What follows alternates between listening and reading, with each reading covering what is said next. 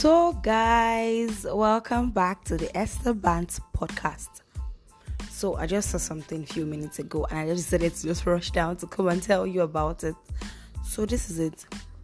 I was surfing the internet, and I stumbled on pictures and videos of a friend's boyfriend who apparently they have a serious relationship. You know what I mean when I say the serious relationship in the Nigerian context?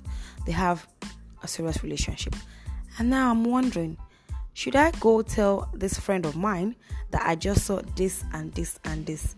Or should I just zip my Amebo mouth and walk past? Because I don't know. I might be forced to just blot it out one day when she comes. Oh, my boyfriend is the best. Oh, this. And this is not coming from a place of pain, please. Before you say I'm pained that I don't have a boyfriend. It's not coming from a place of pain. But I'm just wondering, should I tell her? Does she deserve to know? Does it have to be from me? But I should just send her the link. Maybe I should just send her the link so maybe she finds out by herself. What do you think? Let me know in the comment section.